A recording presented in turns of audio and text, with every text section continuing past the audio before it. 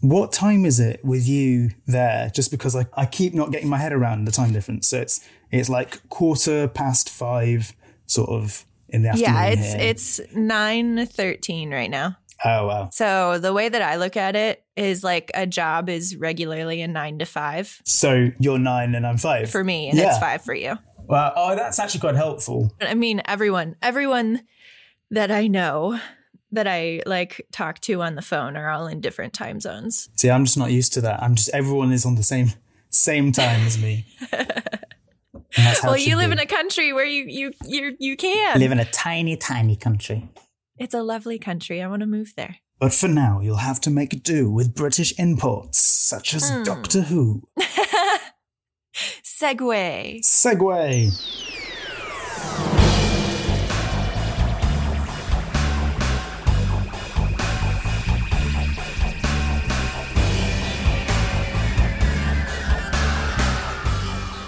Hi, I'm Julia, a Doctor Who enthusiast. I've been wanting to get into classic Doctor Who, but there's a lot. Luckily, I have my friend Jonah. Hello, that's me. A legit Brit and Doctor Who uber nerd. That's not how you pitched it. To guide me through the basics of understanding classic Who.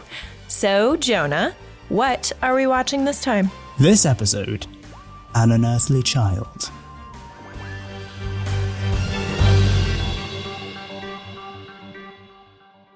All right, this podcast is going to be taking a deep dive into the Whoniverse. Do people say that? Yeah, no, people do say that. Me being people, I say that. Really? Yeah. Okay, the Whoniverse. I mean, it also makes me think of like Dr. Seuss.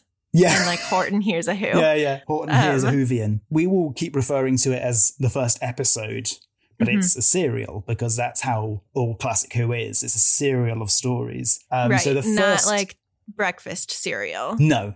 But I don't know where the word serial. I think it's not spelled. Is it spelled the same? No, it's SERIAL. Kind of like serial killer. Yeah, because they kill a bunch of people. Where this is a bunch of and it all fits together. Like Exactly. there's a reason, unless it's a randomized serial killer, in which case it doesn't fit together. But that in itself is its own. Yeah. But we're not a true crime podcast. We're a true time podcast. Oh my God. That was so lame. You know, it's an unfamiliar thing to us nowadays. But like, it's more akin, I think. Stuff like, Sherlock Holmes and novels or things were serialized and published in chapters. And the same way with like a comic book series now. Something like Spider-Man's been running since 62, I think. Similar sort of time, and it's and different creators will come and work on it and come and go, and it will go through different things. So that's what it feels akin to. But this first serial is made up of 4 episodes, each about 20 minutes, which is the average. And so the first episode in that serial is An Unearthly Child. But the first serial as a whole has a bunch of different names. It's either collected as An Unearthly Child, the whole thing, or 100,000 BC. For the caveman politics? For the serial, yeah. Or it's the scripts, when that was collected, is called The Tribe of Gum. What? Yeah. The Tribe of Gum is the name given to the caveman tribe, but it doesn't actually ever appear in the episode. I was going to say, how do you know that information? Because I didn't, honestly, learning the caveman's names was rough for me. I was like, I thought Za was actually Czar, but with a British accent. Yeah. Well, then you have Cal. And so then at the end of the episode, when it has the actors and the characters, I was like, oh, it's Za. And I spelled Cal with a C. And so I changed that. But I was like, oh, great. It's like calzone and pizza. They're just fighting each other. Yeah.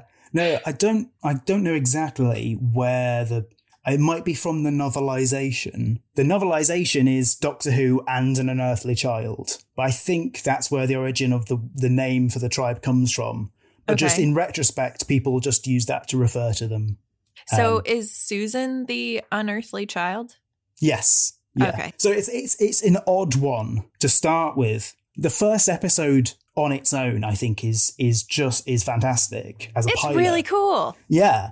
And then the Caveman serial, I think if it had been placed later in the series or whatever, it wouldn't feel so weird, but it's just leading with this script. It feels like an odd choice. But I mean, didn't you say that Doctor Who started out as like a historical, it was pitched as like teaching kids history. And so of course they're going to start with a historical story. Yeah.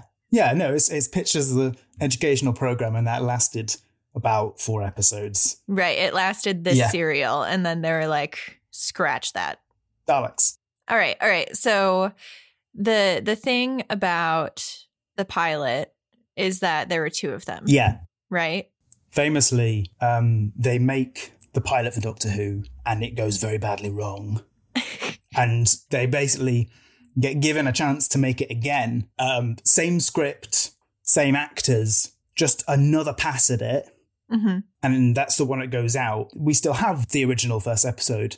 We don't have, Half of the 10th Planet and Marco Polo, but we have the, unaired pilot. Mm-hmm. And comparing the two is really interesting. I didn't watch the unaired pilot. You did. So I was I can't compare either of those. I've only seen the first episode that was aired. I think it's interesting because they, again, like I said, it's the same script and it's pretty much the same, to the point where I started watching it and wasn't sure if I was watching the right one, if I was watching the aired one or the pilot. But there's like lots of very subtle differences, which I think add something to what the show's become. So, for instance, one of the key differences is the characterization of the Doctor. Mm-hmm. Even in the episode that we get, he's really gruff. A bit standoffish, yeah. But he's got a bit more of, in An Adventure in Space and Time, the documentary, they describe it as his twinkle, don't they? He's got this twinkle about him. Oh, yeah. And that's missing from he's a lot more aggressive, and he calls Susan stupid child, and he's just aggressive from the outset. Whereas in the actual episode that went out, even when he's talking to Ian and Barbara in the junkyard, he's a little bit cheeky, and he's a little more tricky about it. And yeah, it's interesting looking back now, but like the seeds of the kind of goofy light persona of the Doctor that we're so used to almost wasn't even seeded. Mm-hmm. They put a little bit of that in, and that grows over William Hartnell's 3 years. He starts as this gruff character, and he just mellows and becomes, more like the Doctor we're used to. Well, I mean, you can even see his mellowing out in the first, of the caveman politics. Like, he does very slowly get less of a grumpy butthole about things. Yeah. And he's framed as much more an antagonistic figure. He's the one who, he traps Ian and Barbara in the TARDIS and takes off without them. Mm-hmm. But also there's other little things, like his costume's different in the pilot. He wears like a suit jacket and a tie. Whereas in the actual episode, he wears the Edwardian frock coat with the cravat.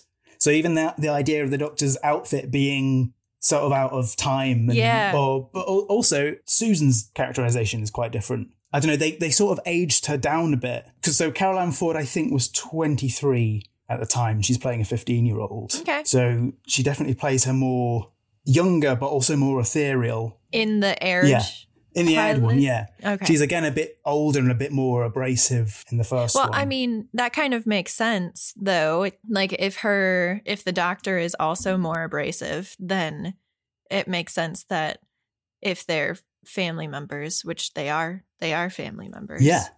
That she would have similar characteristics. Yeah. And obviously, I think the biggest difference is there's also a line Susan says, which is changed between the episodes. In the first one, she says very specifically that they are from the 49th century. Mm-hmm. Whereas in the actual pilot, they just say, she says she was born in another time, in another place, in another century, and they leave it vague. Which, again, when we watch it now, we've got all this lore and continuity and stuff in our heads. Mm-hmm. The show that they're making is not that show. They're making something completely different. They don't know what a Time Lord is. They don't know what regeneration is. They don't know what Gallifrey is. None of this stuff exists. All they're going off is these people are from another time, another place. And, the mystery is, who is this man? Yeah. Yeah. I mean, the mystery is also, why are they exiled? Yeah. So for you, watching this, going in fresh and dewy-eyed, what were the most surprising things for you watching this first episode? Okay, so having the lore of like new Doctor Who and then going into the classic and watching honestly, watching the first episode was really cool. I was very excited when you shared it with me. I was like, literally, I've told people about it and they're like, oh, that's great. I was like, no, you don't get it. It's really cool. It had the same vibe, which I thought was interesting. At least the first episode did. The caveman politics were admittedly kind of boring, but it picks up by the third episode out of 4. And I just really liked the vibe of it. I thought it was cool. Especially that like you see him already picking up companions at this point. Like the only difference was that was sort of confusing for me was that the Time War hadn't happened yet. And so Susan is actually his granddaughter. Yeah. And I was like, wait, she's not just saying that she's his this is actually his granddaughter. Yeah. Well, that's the thing as well that I think I remember my brother thinking that as well, which I think is a credit to Russell T Davies in the new show. Is people watch it and think that the Time War is part of the established, it's been around since the 60s, and no, that's not a thing until the new series. That's what the in-series reason is for the gap between the show being off air, is because there was a giant Time War happening. Yeah, and it's also gives it also gives a good excuse for why things might be inconsistent. Oh, because all of time and space was being messed around. Mm-hmm. But again, we look at this and we think, well, the Doctor has a granddaughter. What? That's so weird. But like, again, they were just making a show where it's an old man and his granddaughter. That's right. That's what we're starting with. Coming in with the new knowledge, I was just like, what? Yeah. Like, I thought he was alone in the universe. Like they actually emphasize how alone he is in the universe. Yeah. And like it's a plot point in the new Doctor Who when he's not always alone in the universe, when he finds other people, but maybe it's not what it seems. And so him to just have someone that is actually related to him was mind-blowing. Yeah. Again, it's a long way down the line because they don't start bringing in lore. He is Doctor Who, ? Even though there is no question mark. Mm-hmm. That, he has no backstory or whatever for quite a long time. It's only at the end of Patrick Troughton's serial we meet the Time Lords. Technically, we go to Gallifrey, but you don't really see any of it. It's sort of like a black void. Mm-hmm. Later on, Time Lords and people start popping up, and we do get all this lore and stuff. But again, it's interesting when they rebooted the shows, they kind of pushed all that back a bit and got rid of them all and said, the importance is this one guy. And again, you're saying, what are they exiled for? And that's still not been answered. What? To this day, we don't know. Are you kidding me? We don't know what the Doctor's name is, and we don't know why he left Gallifrey. Oh my God. There are like extended media stuff where they've like hinted. Okay. They've What's your theory? What's your theory? Why is he exiled? I don't know. This is the thing. I don't think that's important. But I never really care about the Doctor's backstory before this episode. Everything that's interesting about him or them is picked up going forward, which is why I think it's so interesting that he starts out as a grumpy old man, because you get to watch him pick up the traits that make him the Doctor from the humans he's traveling with. Mm-hmm. And that's what makes him the Doctor. So, because again, if we're looking back, within the lore, he's not the Doctor, capital T at this point. He doesn't even necessarily call himself the Doctor. We don't know. It's only in the second episode when Ian refers to him as Dr. Foreman. He's like, what? Who's that? And they just call him the Doctor because they don't know what his name is. Like Doctor Who. And Susan doesn't call him by his name. She calls him grandfather because it is her grandfather. Yeah. So this is sort of the proto-Doctor. He's sort of the Doctor before all the things that make him the Doctor. Yeah. I'm so interested in why he shows up as a grumpy old man and is exiled. Like, I love that he is very interesting out, like, moving forward and outside of that. But I just want to know. I want the tea. Vaguely, it's sort of said, again, this is later on, it's sort of implied that he doesn't agree with the Time Lords. The Time Lords have a thing of non-intervention, and he sort of disagrees. And they don't interfere with the rest of the universe, and he doesn't kind of agree with that. Right. But again, that's at this point in the story, we know nothing. We know nothing. Yeah. Yeah. No, people in the 60s are just like, oh, this is a weird show, but all right. It's just a man and his box. Yep. Yeah. Imagine it's 1963. Okay. You've sat down to watch TV. You've seconds earlier just learned that President Kennedy has been assassanated. Which is something we didn't mention is that. Oh, yeah. You can watch there's a clip of this, which is it's the news thing. We got to inform you that President Kennedy has been shot. BBC ident, and now Doctor Who. And it's okay, hang on. Quick question though. Yeah. Like how does the assassination of the American president affect the United Kingdom? Like, does it affect you guys the same way that it would affect us? Well, not the same way in terms of politically, but like, it's still shocking. It's shocking that in modern times, figurehead of state has been killed. Yeah, and obviously there's the special relationship. It's still shocking and still distracting from whatever's next on TV. You're gonna be thinking about the president's been shot the whole time. That's fair. Okay, so imagine it's a week later, and they're playing the first episode again because that's what they did. Is they showed the first episode the next week before the next bit because they thought people wouldn't have paid attention to it. So it's a week later. The death of President Kennedy is still on your mind. But not as much. Yes. You sit down in front of your tiny square black and white TV in your 1960s living room and on comes this show. This show. This is a terrible setup. This is an amazing setup. Keep it in. Part 1. An Unearthly Child. From the fog of a London night, a lone policeman walks his round. Somewhere, a bell chimes the hour as he passes the dark blue painted gates of a junkyard. Iron Foreman Scrap Merchant, 76 Totters Lane. The policeman carries on his route, but we remain in the junkyard, moving forward through the gates to settle on an old blue police box, humming with a high-pitched energy. At Coal Hill School, history teacher Barbara Wright has a problem. The problem is a girl in her class named Susan Foreman. After school, she joins her friend and science teacher Ian Chesterton in his classroom to confide in him. Okay, but I need to interject really quick here. Yeah. Barbara and Ian have one of two different vibes. Yeah. The first one I see is like work wife, work husband. And the other one I see is like besties that spill the tea to each other all of the time. Yeah. Just like even just the way that she walks into his classroom. Yeah. She goes straight to him. She really does. She's like, oh, something weird happened. I better go talk to Ian. And I'm just like, Barbara. It's this bizarre thing in like, especially in like 60s and 70s Who, in that 100% all the kind of male-female companions fancy each other.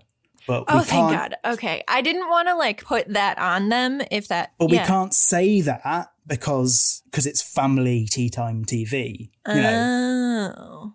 But the subtext is there. But we're all thinking it, right? 100% they have banged in a classroom closet. Yeah, that's when she walks in. That's what Ian's thinking is going to happen. Right. Yeah, and she's like, "Well, I'm having this trouble with the student." He's like, "Okay, where's this going?" But then he's like there for it. Like they're obviously they have a friendship going on. And I just think it's funny. They're willing to engage in capers together and go off on like hijinks after school. Yeah, like they're the only teachers at the school that are around the same age, and so they're just naturally pitted together. I think. But I wanted to put that out there because I was like, I think this is what's happening, but I don't know. But then there's like other moments where they get really close to each other where I'm just like, really? I mean, again, I don't want to go too much into like extended media and stuff because it's, canon is, I view it as, when the Doctor's talking about fixed moments in time and not fixed moments in time, because a lot of canon, especially around Doctor Who, other stuff like extended media, like audios and books, contradict each other. So it's kind of like in my head, the TV show is fixed moments in time. These definitely happen. Okay. And then everything else is sort of wishy-washy. But there is stuff that like does say that they sort of end up together. Oh. But like but the show doesn't necessarily, I think, ever say that. I'm not sure. Well, I think it's sort of referred to in the Sarah Jane Adventures that there's a couple, Ian and Barbara, somewhere. I think. Oh my god, I love that. You think as well though, trauma bonds people. So like they've been through a lot together and no one else they can talk to. I feel like, they're gonna end up together. But yeah. Okay, all right, sorry. Okay, Barbara walks into Ian's classroom. Yes. She's having trouble with a student. Susan Foreman. The girl is strange, obviously very bright, but with alarming gaps in her knowledge. Barbara tells Ian that she offered her extra tuition at home, but Susan turned it down, stating it wouldn't be possible, as her grandfather doesn't like strangers. Ian admits he's had similar issues with Susan in his class, her being frustrated and confused by simple experiments. Barbara says she tried to get Susan's address so she could visit her grandfather and explain, but the address she was given by the school is one for a junkyard in Shoreditch. Both of them starting to feel suspicious. Ian suggests they take his car and follow Susan home. Yeah, they do. Which I feel like there's very little, like, let's just jump in your car and do a nightly stakeout. No one else is looking, no one else is suspicious these people aren't around.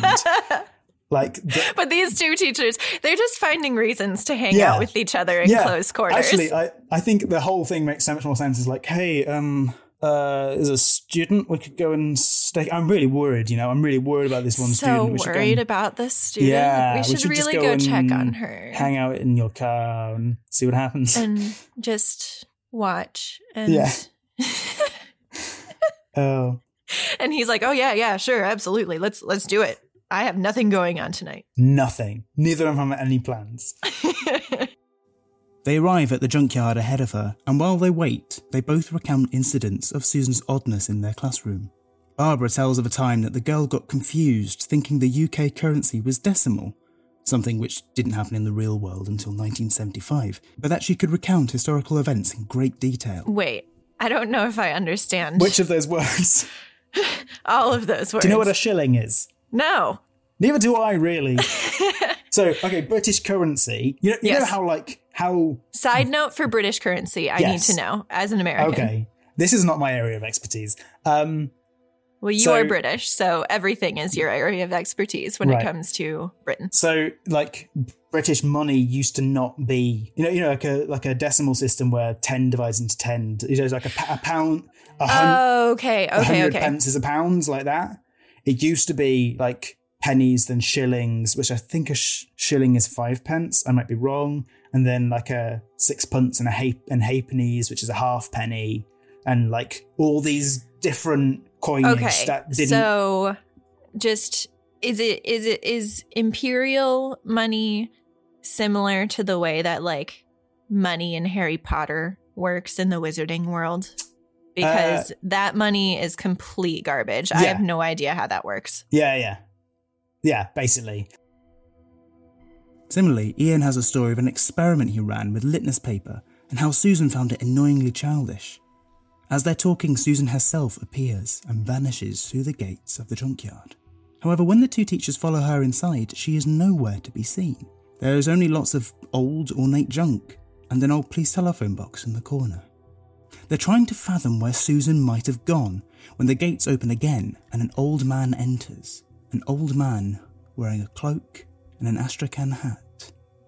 Not spotting the two teachers, the old man makes as if to unlock the doors to the police box. And at that moment, Susan's voice comes ringing from inside. The two pounce from their hiding place to confront the old man, who seems peeved and elusive as though distracted by items in the junkyard as they inquire about the missing girl. Yeah, I mean, understandably. It's a Yeah. small police box, and he's like, what? Suddenly she's been captured by this old man. He and thinks is that he's- stuffed in yeah. a police box. But Susan's being locked in a box overnight. So Ian is pitched as the action hero. He's the male Yeah. lead of this show. But he lives that. He does Yeah. that. Like, that is completely Ian. Later in this episode, he sort of falls apart a little bit when Yeah, he does.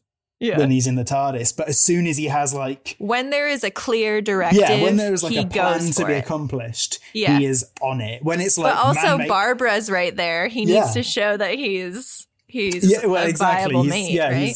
He's being big man for Barbara. Yeah. Okay, so Ian jumps out. When Ian threatens to get the police involved, the old man laughs and suggests that they should go and fetch a policeman while he waits. This almost works to get rid of them, but again Susan's voice comes from inside the box.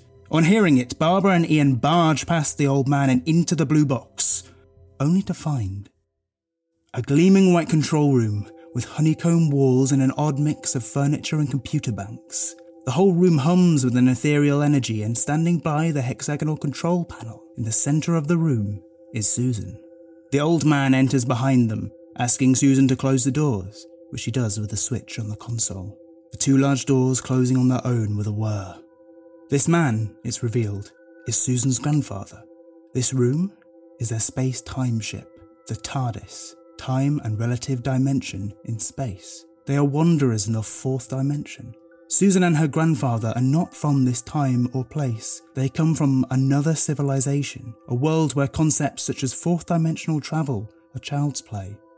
A world they are cut off from as exiles. Which we never learn as to why they Nope. are exiles. No. Something has gone down. Something probably involving Susan's parents, who we never learn anything about. Maybe. I was literally just thinking, like, what if it was just some crazy caper that that Susan and the doctor got into, and nothing to do with the parents. It was just literally those two doing something, and now they have to leave.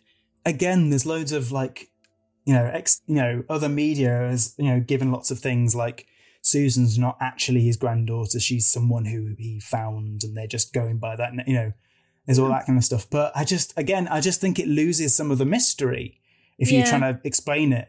But like, I prefer, like, every so often in the new series, there's like a line like the doctor will say like, "Oh, I had children once," or "I have dad skills," and it just suddenly throws this little thing in of, "Oh, well, this person's lost people close to him." Yeah. That's his origin story. Somewhere he has something involving some sort of loss, whether they might not have died, but there is, he's been forced to leave his home. And I think there's no answer which will be satisfactory enough, but just sort of hinting at it. I mean, I like the idea that it was literally Susan and the doctor doing something dumb on Gallifrey, and they were kicked off for a certain amount of time. Yeah. And they're just like, all right, well, I guess we're going to leave. Yeah. And then they'll go back and her parents will be like, you learn your lesson. And like, haha, no. And then they get kicked off again. I just think that'd be funny. It's a much less depressing thought than something having happened to her parents. Yeah. And his children. Susan's grandfather insists that the two teachers cannot be allowed to leave, having seen the advanced technology of the TARDIS, nor can he and Susan stay in the 20th century. When Ian tries to operate the door switch himself, he is electrocuted by the console, and the old man only laughs impishly. Susan begs her grandfather to let them go, saying that she's willing to stay behind in the 20th century with them. For a moment it looks like the old man might agree, but when he moves to activate the door control himself, instead he starts up the time rotor, launching them all spinning into the vortex of space and time. For the first time we hear the sound of the TARDIS engines, as Earth, London, and 1963 are left behind. When the TARDIS lands, it's in a strange rocky alien landscape. It sits slightly askew, an object out of time as the wind blows around. A shadow falls across the rocks. Something has seen the TARDIS arrive.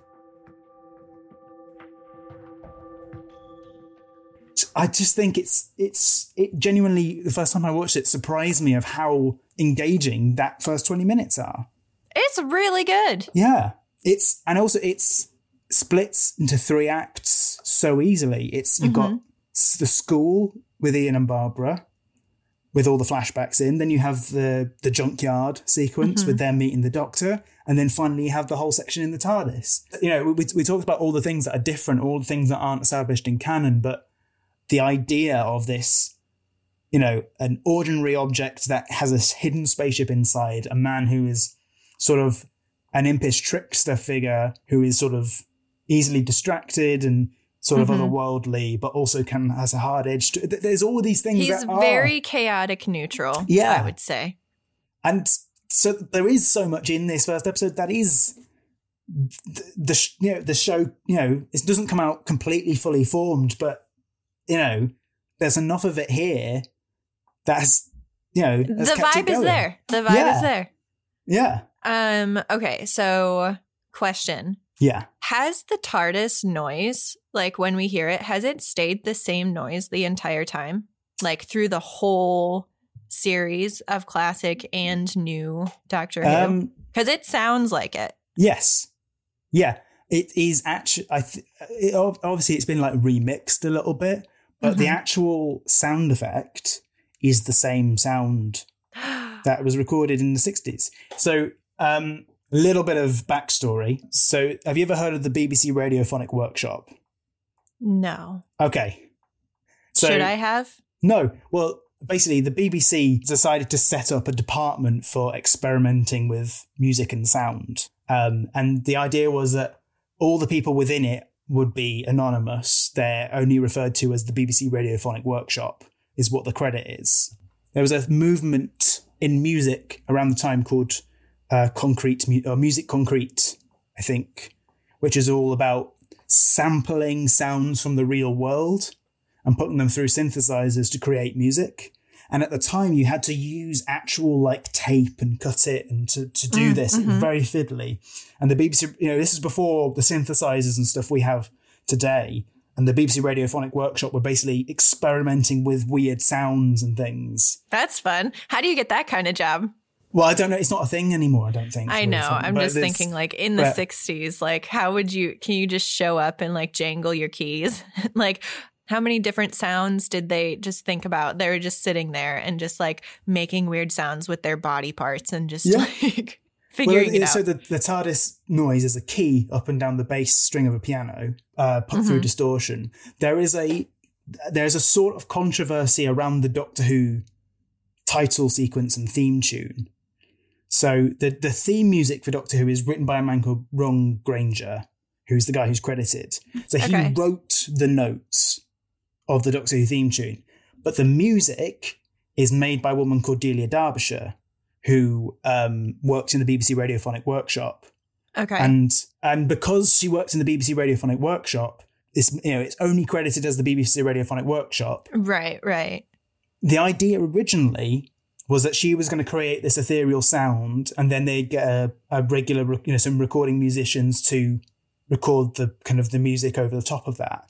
But what she created was so otherworldly and bizarre that they were like, well, this is the theme. This is the whole thing. Right. This is what we're doing. Yeah. But because the only thing that's credited is the Radiophonic Workshop and Ron Granger for writing the music, for a long time, he's the only one who's credited with creating the Doctor Who theme tune. But like they didn't use his music, did they? Well, he wrote those notes, but he didn't. Okay. But what was created and what makes it so iconic was Delia Derbyshire.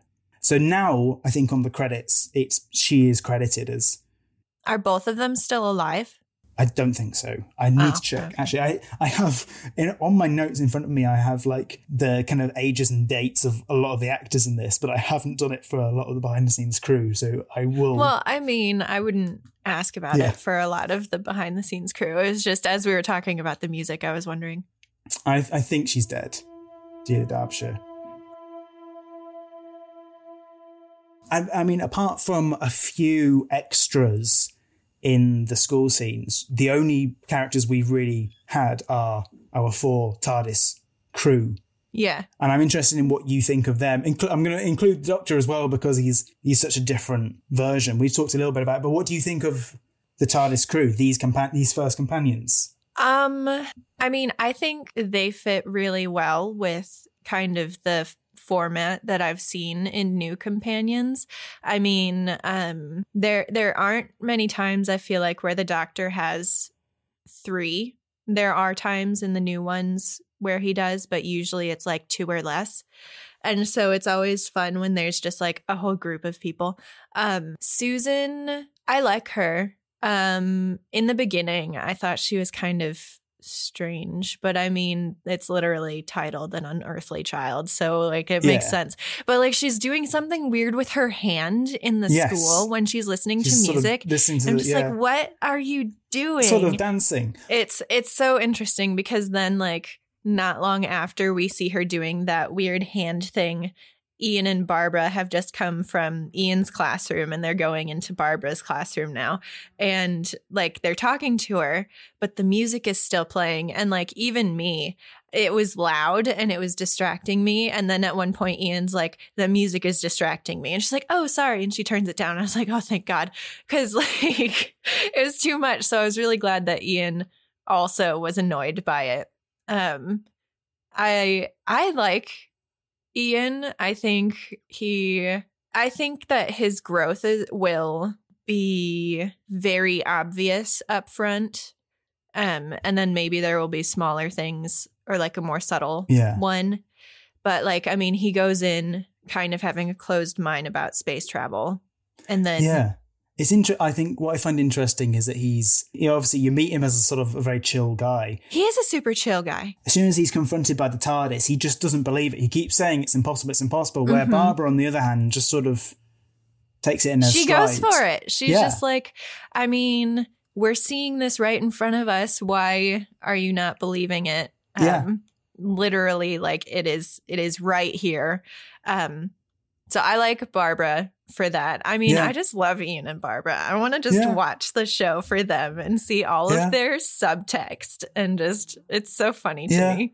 I think as well, I think Barbara is such a good character. All of the plot of this first episode is her. She's pushing it. She's the one who suggests that they, brings up Susan. She's the one that suggests that they go investigate. And, there's this sort of... She's up for adventure. She's a history teacher. All right, so let's move into the cavemen. So when we watched this the first time... I was falling asleep. Yeah, it was so boring. We watched their first episode and then we watched this next episode, The Cave of Skulls. And it was a bit much. And then I was like, can we watch something else, please? Yeah.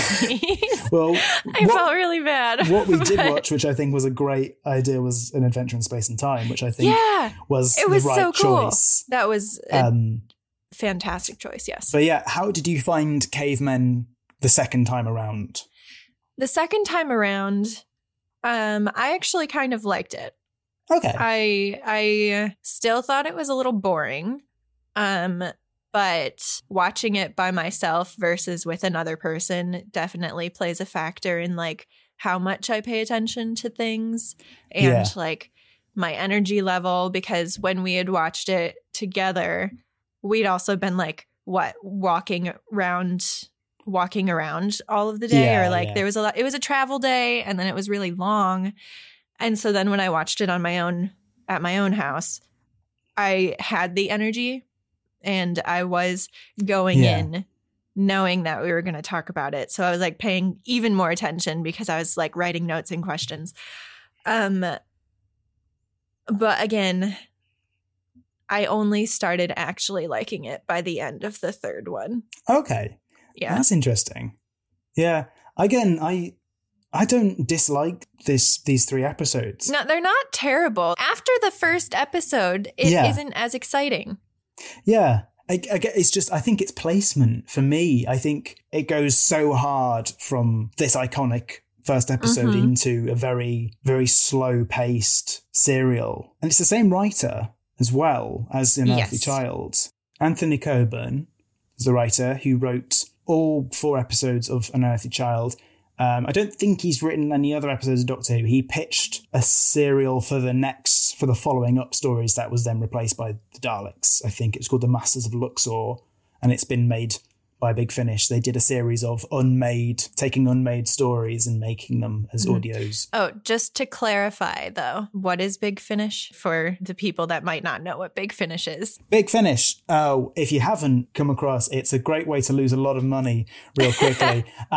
It's an amazing company that started in, I think, 1998, and that make audio dramas of classic British TV shows where they can with the original cast.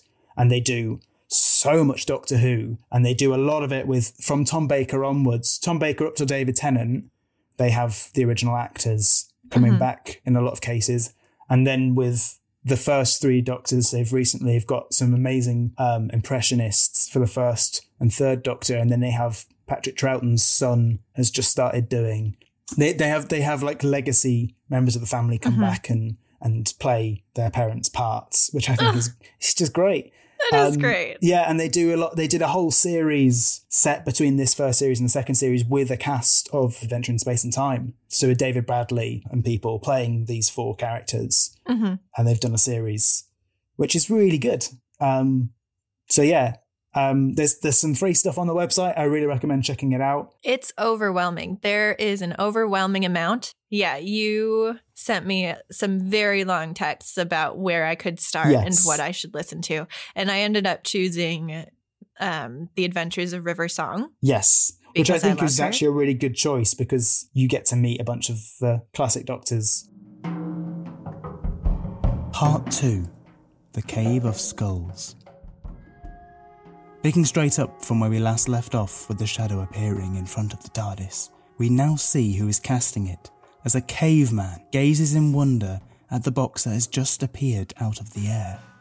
A little way off we meet the tribe, a collection of cave people, all huddled round one man as he attempts to make fire with 2 sticks. This man is Zar, the current leader of the tribe, and as he fails to light a small pile of tinder, we overhear a conversation between 2 women. Old Mother. Literally, her name is Old Mother or Old Woman.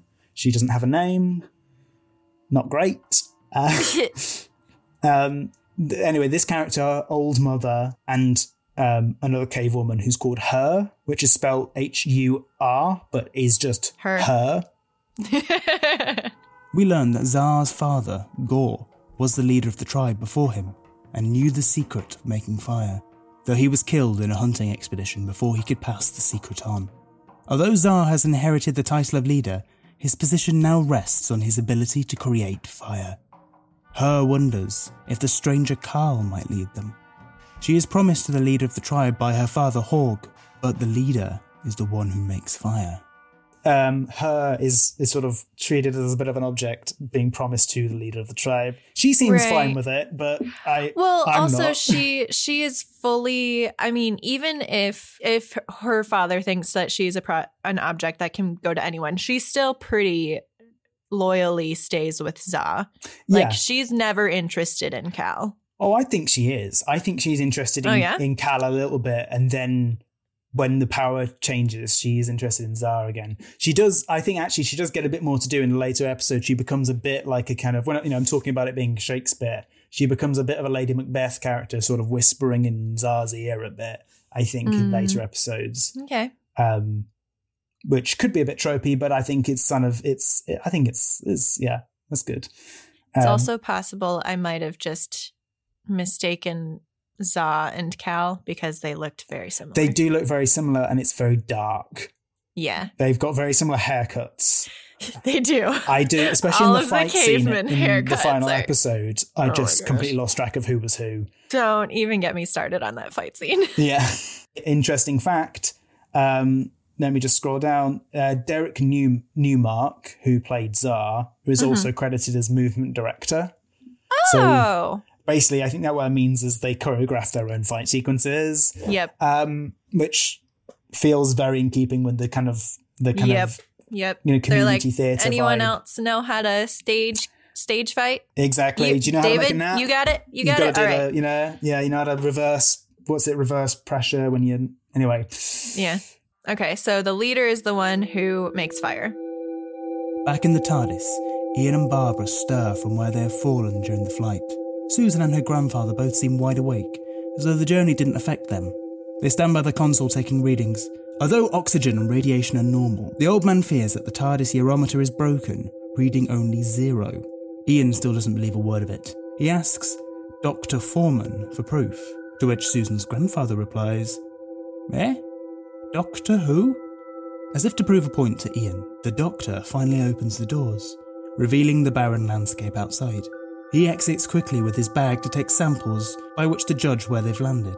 Barbara follows, but for Ian, the realisation is beginning to dawn that this might all be very real. I love the Eurometer, and it can't go past 0, which surely is not even the Wouldn't Romans. that be like the creation of the universe? No, it's the year 0 is AD. Right. So where Yeah, we could be anywhere from like the mid-Roman Empire to the creation of the universe. It was about 4 billion years worth of... Anyway. So it's probably broken. I mean, that's actually a thing I love actually is about the TARDIS from the off. The TARDIS instantly is breaking. Everything, the TARDIS constantly is... It's the Doctor always is broken. From day one, the Doctor is, oh, this isn't working. We've never encountered another TARDIS, but we know that this TARDIS is not a very good TARDIS.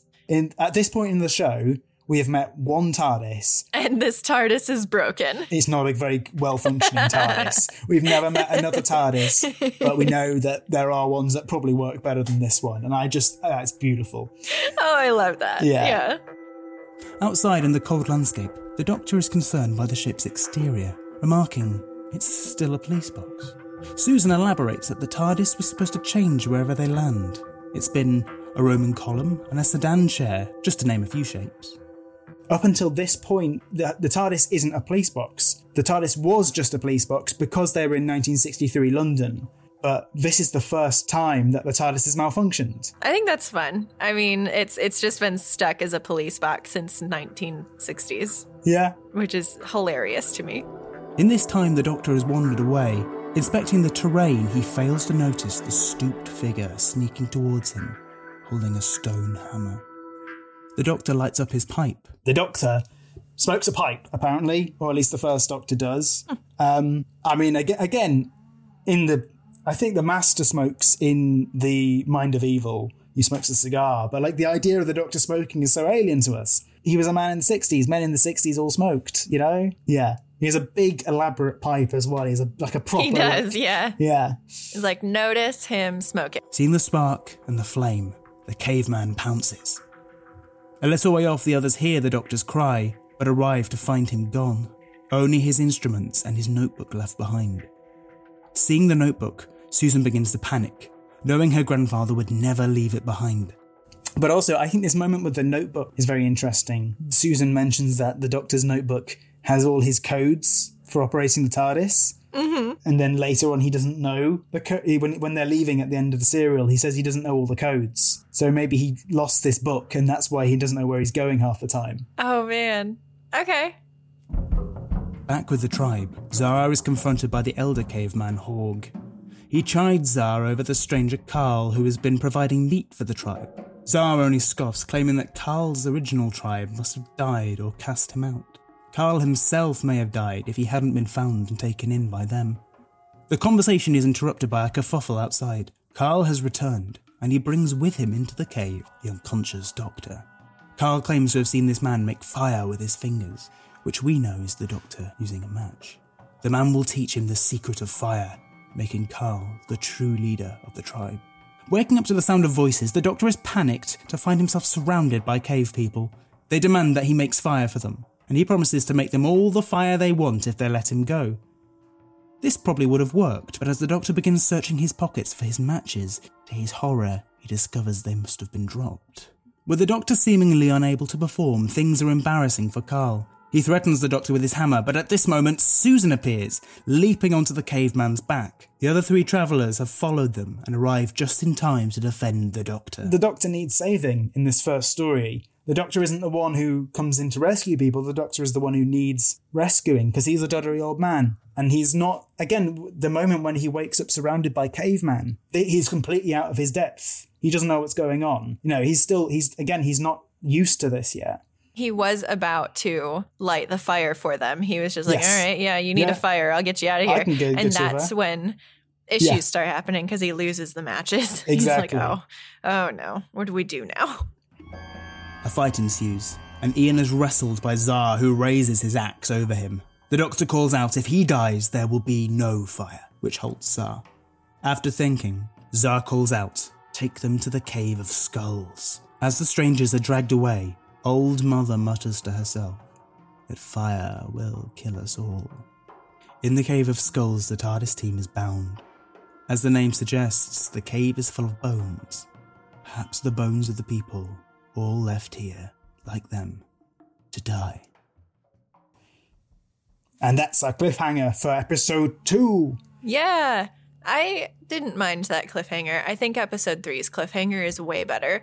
But I do want to point out one line that's in here that Za says that is really funny. Yeah. It made me laugh so hard when he said it. But he says, Cal has been with us too long. It is time he died. Yeah. Just like, oh my God. That is my response to a lot of things now. Just like, it's been with us too long. It's time he died. Kill him off. Apparently, but I don't know if this is true or not. I should have done a little bit more research. Apparently, some of the bones used in the Cave of Skulls were actual bones. Really? And apparently the place stank. Oh. I don't know how much truth there is to that, because that sounds incredibly dodgy to me, but I've just heard that as stated as a fact in some of the kind of documentary things I was looking up when I was researching this episode.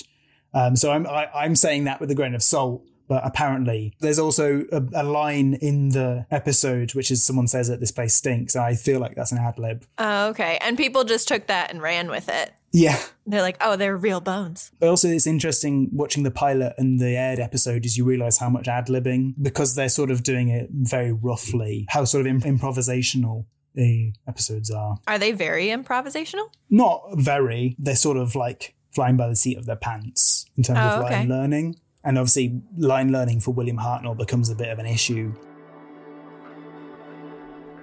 Part 3. The Forest of Fear. Night has fallen. The tribe sleeps together in a pile in the centre of their cave, all save for Old Mother. Unseen, she creeps between the sleepers, finding Zar's stone knife on the ground beside him. With the knife, she slips out of the cave, but not unseen. Her wakes just in time to see Old Mother exit. In the Cave of Skulls, the 4 time travellers huddle together for warmth. Around them, the bones of those who came before. Having scavenged for sharp stones, the group works together to saw through Ian's bonds. Their only hope is to fight their way out when their captors come back. However, they are interrupted by a sound from the corner of the cave. Through a hidden entrance in the back of the cave, Old Mother appears, looming over them. "You shall not make fire," she says, eyes glinting. Yeah, but it's not really a secret entrance. Yeah. It's a big hole in the corner of the cave. Yeah, and no one's noticed it. How did no one not notice it? Again, this is sort of a thing, I think, with classic Doctor Who, is you kind of have to look at what the story is beyond the production. I know. Values. It was just one of those things where I was like, if I was in this actual situation, I'm pretty sure I would have noticed there is a giant hole that is only being blocked by like one large branch. Yeah, and also you'd feel the wind coming through. Yeah, well, that's the thing too. Doesn't Ian feel the wind coming from somewhere? Yeah, he says he feels it from the door. Yeah, he's like, oh, there's a draft. We can get out. And so then they try breaking the bonds instead of like trying to find the draft, which I mean, I guess if it's hard to move around with your feet and hands bound, I understand. But that was just something where I was like, this is a really big entrance, guys. All right, so we've got Old Mother. You will not make fire. You will not make fire. Not far behind, Her has woken Zar and is telling him about what she saw. She knows of Old Mother's superstitions and fear of fire and suspects her plan is to slay the strangers before they can pass on the secret. Zar doesn't seem afraid. He spied an opportunity. If he were to save the strangers, perhaps they would pass on the secret to him, not Carl. They soon arrive at the great stone that blocks the entrance to the Cave of Skulls. The stone has not been moved, yet from inside they can hear Old Mother's voice. How has she managed to get inside? Within the cave, Old Mother reveals to the TARDIS team that she's not come to kill them. Instead, she plans to free them, as long as they promise to take the secret of making fire with them. She has brought the knife to cut their bonds, and is in the process of helping the 4 travellers free when the great stone begins to move aside. Zara is attempting to reach them, but not before Old Mother can spirit the 4 out the back of the cave. Old Mother herself is the only one not to make it out in time. She is caught by Zara and her as they enter. Zara is enraged that the strangers have been freed, but does not follow them into the forest straight away, remarking, "The beast will kill them." Having made it some way into the forest, the Doctor stops to catch his breath. All this running about is a lot for his old body. Ian offers to carry him, but the Doctor's not so keen on the idea. It would be so funny, like a fireman's carry of Ian running with the Doctor over his shoulder. It'd be so funny. There is a lot of toxic masculinity in this series. Like basically the Doctor and Ian the whole time are sort of arguing for who's chief macho man. Even later on, Ian does say the Doctor is when they say, "Who is your leader?" And he's like, "He is," referring to the Doctor. It's sort of in a kind of yeah, okay, I'll give you this one. But at this point, this is the point where Barbara starts to panic a bit, which up until this point, she's been fairly, even a bit earlier in the cave when she's supposedly afraid, she still seems quite put together. It sort of feels to me like in this episode, her and Susan accidentally got each other's lines because Barbara suddenly becomes really hysterical and Susan does nothing in this. Yeah, she doesn't really do a whole lot. Well, no, that is a lie. She does have one thing. She remembers the way back to the TARDIS is the only thing she does in this episode. I think Barbara trips over something and it's a dead boar, which is too much for her, and she completely breaks down and sort of screams hysterically. I know. There's so much shrieking. Yeah. But also Barbara falls a lot. Yes. That is something I noticed. She might not shriek as much as Susan, but she falls a ton. But also, after she falls and Ian helps her up, there's a shot of the two of them basically nose to nose. And I'm just like, oh my God, guys, you're about to get killed in a forest of cavemen. Pull it together. But also, I love it. Or take your chances where you got them, you might be dead in a minute. Yeah. There is a sort of cliche of classic Doctor Who companions always falling and spraining their ankle. Oh no. Which is a thing, just to be warned. They do fall over a lot. And then it's a horror movie trope, in it. The girl's running away from the monster. Yeah. And then she falls over. And then she's overtaken and dies. Yeah. Barbara, who has been doing very well keeping her panic at bay up until now, has almost reached breaking point. Emotions run high all round, Ian and the Doctor squabbling over which way they should go. From somewhere in the forest, there is a deep roar. Something moves nearby. Walking quietly, the group continues onwards into a clearing, where Barbara trips over something on the forest floor. A dead boar. This is the final straw, and she breaks down in tears. Some way behind, Zara and her have entered the forest in pursuit. They hear the scream of Barbara's fall and follow it until they reach a clearing with the boar's carcass. The TARDIS team crouch just out of sight, holding their breath as their hunters arrive. They all watch in horror as the beast leaps from the undergrowth to attack Zara. In the struggle, the caveman is able to land his axe in the side of the creature's head, and the beast drops him, limping back into the forest. Which I don't think we really see the creature. It's sort of implied in shots. I was trying to think of what the creature looked like, because I was like, was I looking at my phone at this point? Did I miss it? What happened? Well, again, they mentioned tigers, but I think it's, I don't know, there's sort of a roar that goes on. Mm-hmm. I love how, again, this whole sequence of them going through the woods, Ian suddenly comes into his own. He's as soon as there's an action plan, he's now the voice of reason. Mm-hmm. And, as soon as he has an objective, get back to the TARDIS, he's sort of... He can do it. Yeah. Yeah. Ian, I was sort of mentally ticking off Ian's sort of a Boy Scout moments where there's him tracking, and then there's him making the stretcher in a minute, and then he's making the fire. He's his sort of dib. He's got his badges for all these different adventure scenarios. Oh, I love that. Yeah. That's really cute. We should make Boy Scout badges for Ian. Yeah, we can give them to him as we go. As each episode, we can give Ian a different Boy Scout badge. For this one, it's definitely Firemaker. 100%. From their hiding place, the party is torn. The Doctor and Ian want to push on back to the TARDIS, but watching her cradle the injured Tsar, Barbara and Susan insist that they help. Gingerly, the two teachers detach themselves from their hiding place. Ian, knowing full well they've given up their chance of escape, offers to help her, asking that she fetch water so they can tend to Tsar's wounds. The Doctor watches on, perplexed. Having not spent much time among humans yet, he finds himself at odds with their seemingly illogical desire to help a fallen enemy. These are the scenes, I think, where it's illustrated the most, that he's so intent on their survival.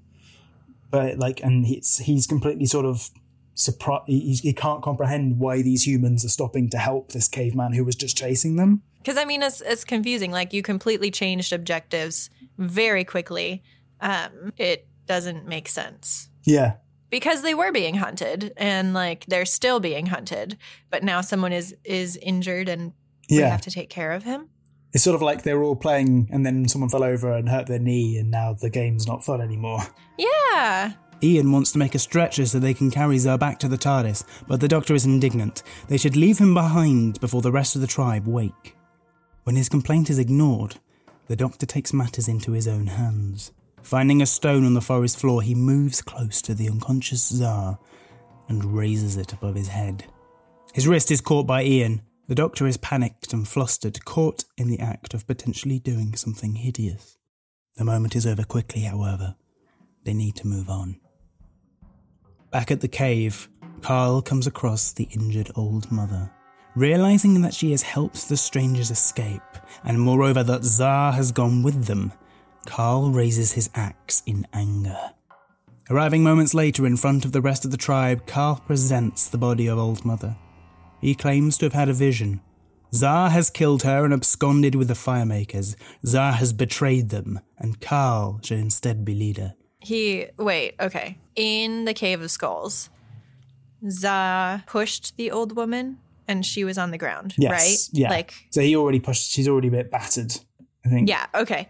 I thought she had died from that. I thought she had died because I was looking at my phone at this point, and then when she dies a second time, I was quite confused why there was blood.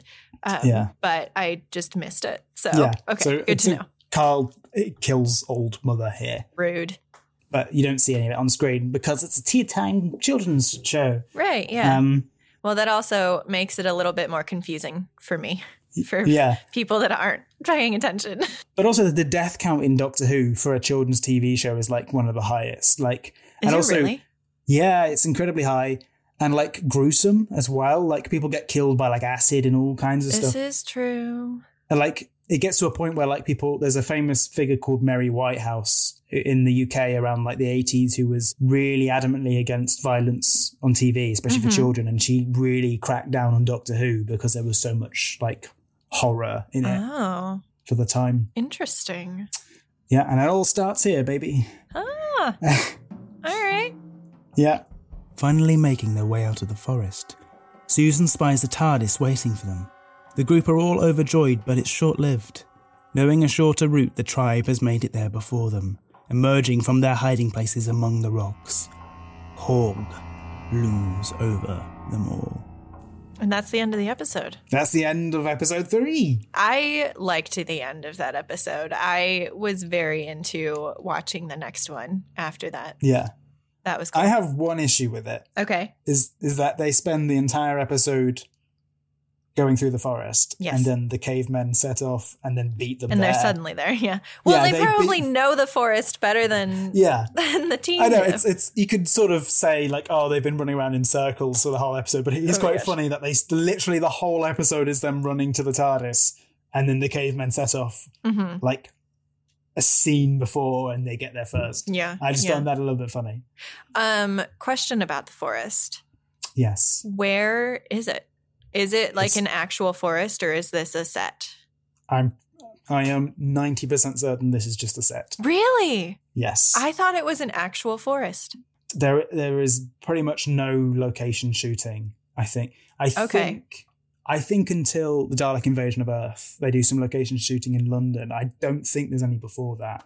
Yeah. I was just assuming they found like a foresty part of England and were running around in character. No. But also, all these sets are next to each other. So when they're filming one, they're literally running from one set to another. And when they cut away to the cavemen, that's not filmed separately. That's filmed at the same time, just on different cameras in the different part of the same studio. Oh. It's like a theatre production. I love that. That's why, and in later episodes, you can see like there's a bit where like one of the cameras cuts to the wrong bit early and stuff like that. You've got to imagine this is more like a play. When they say they've got 3 edit points, it means that they can start again 3 times.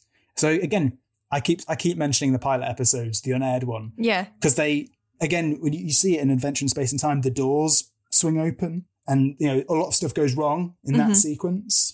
So you watch the whole episode and then they stop and then they go back to, you can watch this on the DVD I have. It's just the whole taping. So you can watch and they go back to the entrance of the TARDIS and do it again. But they do the rest of the episode again from that part. And then because they have like when they say an edit, it's someone literally coming in with a pair of shears and splitting the tape. Oh, yeah. And proxying it back together.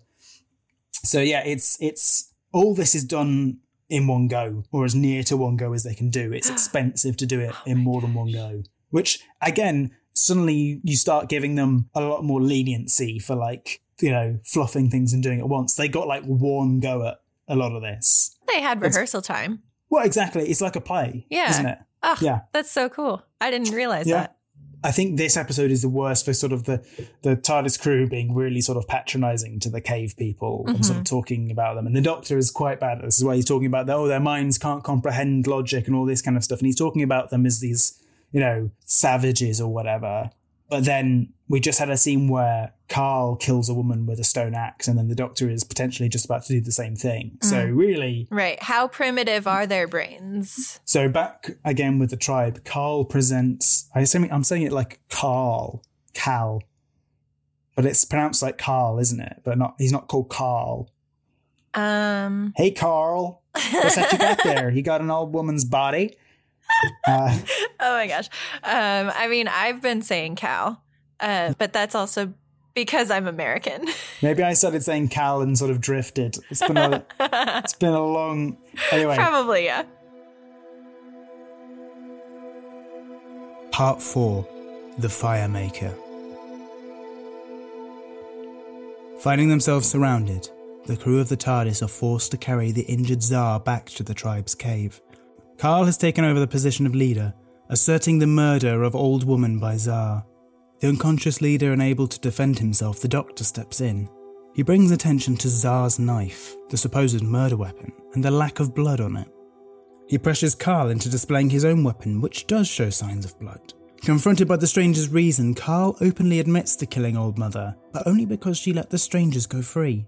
He folds like a paper towel. He does! He gets caught. The Doctor's like, hey, his knife has no blood on it, yours does. And he's like, screw it, yeah. I mean, I just love the way he does it, though, because he's like, well, there's no blood here, so it's obviously, like, not that sharp, or, like, it is sharp or something to where he's comparing the knives. Just without seeing the other one. And then Cal is so upset that he's like, no, my knife is sharper. And then he pulls it out and there's blood on it. And then he's like, ha, gotcha. It's so funny. It is so funny. And then he's just like, all right, you got me. Womp womp. And I would have gotten away with it if it wasn't for you meddling Doctor. Exactly. Oh, it's very Scooby Gang. It's it's the first bit of the Doctor like playing the kind of detective role, but it is quite goofy, but in a really lovable way. It is. Yeah. The tribe begin to rumble amongst themselves and Ian jumps in to help the Doctor, stirring them up. Carl has deceived them, they should throw him out. The tribe don't take much convincing, and taking Ian's words to heart, they begin pelting Carl with stones until he turns and flees. During this whole ordeal, Tsar has been coming round. Seemingly recovered from the beast's attack, he's risen in time to watch the end of the display. Carl gone, the recently unconscious Tsar wastes no time in sliding back into the leadership role, ordering that again the Firemakers be seized and imprisoned in the Cave of Skulls. Even the promise of fire is not enough now. Zar's rival gone, the tribe is no longer divided in its loyalty. It was miraculous. Completely. Yeah. He's like instantly, he's been savaged by a tiger potentially, and he's suddenly just fine. Right. He's like, oh, Cal's gone, I can stop pretending. Yeah. Like, I'm actually very awake. I was awake the whole time. I've been fine. So Carl exiled, he immediately slides back into his position of leader of the tribe. And once again, in an exceptional show of ingratitude, he orders that the Doctor and his friends be seized and taken back to the Cave of Skulls. He's like instantly like, okay, get them now. It's, they just saved your life, man. I know. Like, why are you locking them up again? What a dick. What a dick. This guy is such a dick. He really is. The stranger's back in the cave. Zar pulls her aside. He asks what happened after he was attacked by the beast, his memory apparently foggy. Though she didn't understand their actions, she explains that they cared for him like a mother with a baby. Zar ponders on the words that Ian said to him as they were dragged away to the cave. Carl is not stronger than the whole tribe. This feels like a kind of, I don't know, some sort of, if there's a thesis for this serial, it's this idea of we are stronger together than apart, I think is yeah. Actually, I was going to mention the episode being called the Firemaker. It makes me think of Firebringer, the Star Kid musical. Oh, yeah. Yeah. I just kept having flashes of, I ain't going to do the work today. I don't really want to do the work today. But anyway. Once again in the Cave of Skulls, Ian, Susan and Barbara gather together dried twigs and leaves. With a piece of string, Ian starts to try to create enough friction to light a spark. Where did he get the wire? I don't know. Maybe it's a shoelace. I don't know. Oh, okay. That's me doing some of the work for them, potentially. Or maybe it's another bit, I don't know. He's got something long and stringy, and he's rubbing it. So, when you loop it round and you kind of do like that. Yeah. No, I mean, I watched the episode. I know. And I don't know why I was miming it for the listeners. Yes. Unseen by the rest of the tribe, Zar approaches the cave via the secret entrance, just in time to catch the end of this bizarre ritual. The Doctor sees Zar and explains what they are doing, Ian adding that the whole tribe should be watching, and that, where they come from, the Firemaker is the least important member of the tribe, as everyone knows how to do it. And with that, a small flame begins to burn. The harmony in the tribe was short-lived. Already outside the cave, Hogg rallies the others. He believes that the only way to be blessed with fire from Orb is to sacrifice the strangers. No one notices Carl creeping back towards the secret entrance of the cave. Inside, with the small burning fire, Carl enters with the intent of attacking the group, only to face Zar once again. For a second, he seems entranced by the fire, but Carl is set on killing Zar. The two begin to fight, swinging at one another with their stone weapons. The fight is long and brutal, lit by the flickering light of the fire. The time travelers can only watch in horror as a victor emerges, when Zar brings down a rock on Carl's head. Outside, the fevered tribe turns silent as Zar emerges from the mouth of the cave. Time passes. Still unable to leave, the Doctor, Ian and Barbara huddle round the fire in their cave. Their only leverage is gone now Zar has fire. At the other end of the cave, Susan is playing with a flaming torch.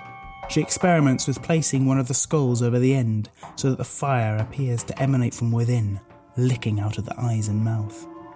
Excited, she presents this haunting image to the others, along with a plan. What she has a flaming torch, and she takes a skull and puts it on top of the flaming torch, so like the fire is coming out of the skull's eyes, like Ghost Rider. And she's just like, "Hey, look, guys!" Yeah, she just does. It goes incredibly metal suddenly. It really does. It really does, because they're talking about like coming up with a plan, and Susan's over there playing with like a fiery skull, and then she turns and she's like, "Hey, check this out." And then Ian's like, "I know what we're going to do today. Ferb, I know what we're going to do today." Well, okay, so Susan's been on Earth for 5 months, she says. They've been in the 20th century for 5 months. It's November when they leave. So she has experienced Halloween for the first time recently, is all I'm saying. Oh. And maybe like many girls her age, she's decided that this is her personality now, is Halloween. It sounds like a personal attack. I am a girl her age. Well, no, I'm not 15. I'm definitely not 15. But, I mean, Halloween is a cool holiday. Yeah, I'm saying that this alien girl fell in love with Halloween. Good. Potentially. All alien girls should fall in love with Halloween. That's a great name for a book. Why all alien girls should fall in love with Halloween? It's a bit long. Yeah. The energy's we'll right. workshop Anywho. it. Yeah. When her arrives at the cave bringing food for the strangers, she is met by a terrifying sight. 4 skulls, alight with a fire from within, float in the air. Her screams bring the rest of the tribe, allowing the Doctor, Ian, Susan and Barbara to slip out the back of the cave and make a dash for the forest. And she starts to freak out. Naturally. I mean, exactly. Yeah. She hasn't experienced Halloween. Exactly. And she's barely even experienced fire, you know? Right. And she starts to... Maybe this is how Halloween was invented. Maybe it's a full circle thing where Susan gets inspired by Halloween, goes back to the Stone Age, and then invents the kind of superstition of spirits coming back once they... That'd be if I was rewriting this episode for a modern audience, that would be what I would do. Really cool. But then you could like pop and just see, because her was really freaked out by the flaming skulls. Maybe after she's done being freaked out, she's like, oh, we need to threaten this enemy tribe. Like, I've got the perfect idea, and we've got a cave of skulls. Let's make some fire torches and scare the shit out of them. The trance is ended by the arrival of Zar, seeing the skulls and sticks for what they are. The tribe give chase into the forest, brandishing newly fashioned flaming torches. The other side of the trees, the 4 travellers arrive back at the ship. Wild and covered in dirt from their adventure, they pile into the blue box and shut the doors behind them. Back inside the gently humming interior, the Doctor frantically operates the controls on the console. The tribe arrive on the arid plain just in time to watch the box disappear into the air. Safely in flight, the Doctor, Susan, Ian and Barbara catch their breath. The Doctor admits he doesn't know where they're going, that they set off too quickly for him to be able to set the coordinates. The TARDIS lands, and activating the scanner shows a landscape outside. A strange petrified jungle. They could be anywhere. The Doctor announces that they will have to go outside again and take measurement and ascertain where in the universe they are. But before that, they have time to tidy up. As the unlikely crew move further into the ship, the radiation gauge on the console begins to rise, until it reads, "Danger."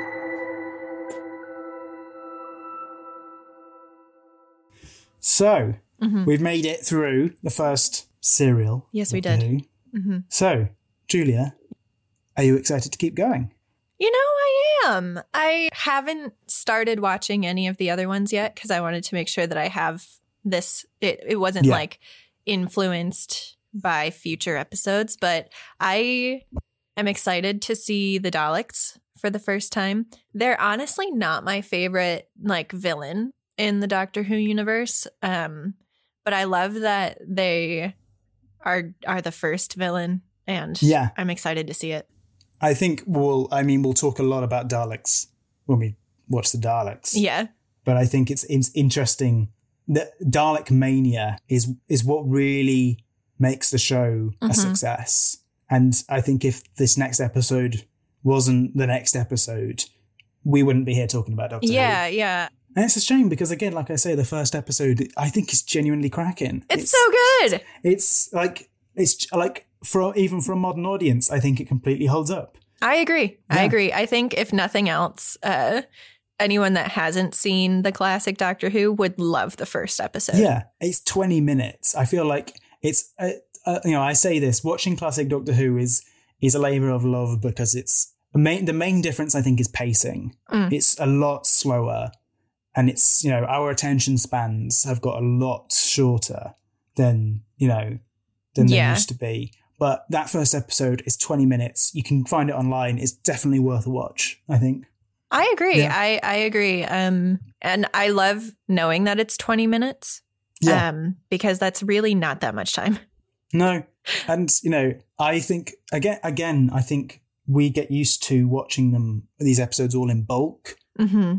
As younger people going back and watching them, that's what I do. I stick on a DVD and I watch all parts of it in one go generally, which is not the way it's meant to be. Doing it this time with the rewatch, I watched it episode by episode, and actually I appreciated each bit more, I think. Yeah. I think it all blurs together otherwise, and I think actually doing it this way is more fun. Yeah, I mean, I haven't watched it in bulk as of yet. I just watch like one episode in the morning with coffee, and that's just because that's all really the time I have. But I like it. I mean, I like that it doesn't feel like I'm binge watching it. It does have that little bit of separation, but not so much that I have to wait a week, which is great because I do not have that type of patience. Yeah. No, if we were doing this properly, we'd watch one episode every Saturday, and it would take us 60 years. So we're not going to do that. No. But yeah, no, this has been really fun, and I've really enjoyed going back and watching this properly again. Are you excited to keep going? I am. I'm really excited. I forget how much you just love this TARDIS crew. It's such a little happy place, these 4 people traveling around. And I'm so excited for you to also enjoy this era because it's so fun and cute. It is fun and cute. Yeah. I like them a lot. Yeah. On my Big Finish recommendations, they've recently relaunched all their classic Doctor series. So they've all got their own ranges, and they're doing the first Doctor adventures they're doing with an actor called Stephen Noonan, who's doing a more accurate impression of William Hartnell. Whereas David Bradley, he's playing his own version of the first Doctor. But what I recommend for this time is it's that series they did with the cast of Adventure in Space and Time, where it's recreating this era of Doctor Who, set between the first 2 series, and it's sort of, and the thing that Big Finish do really well with the classic Doctor Who is it's making it feel like the era, like all the sound effects and the kind of style of acting, they just nail it on the head, and it's just a really nice world to slip back into, I think. Yeah. I love that. You'll have to attach a link or something to the bottom of the episode for people to just click on it and find it. Yes, I will. Future me will do that. Yeah. Editing Jonah will do that. Yes.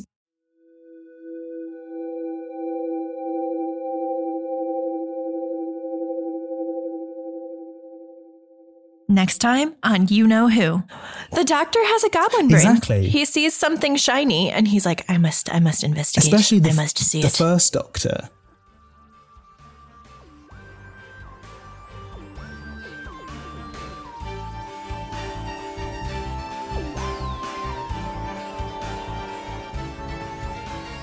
Thanks for listening to You Know Who. If you want to see more from me and Jonah, follow us on Instagram and TikTok at You Know Who Podcast. And if you want to support the podcast, tell your friends and family, give us a rating if your podcast app does that. And if you want to hear your name at the end of each episode, become a producer at patreon.com/YouKnowWhoPodcast.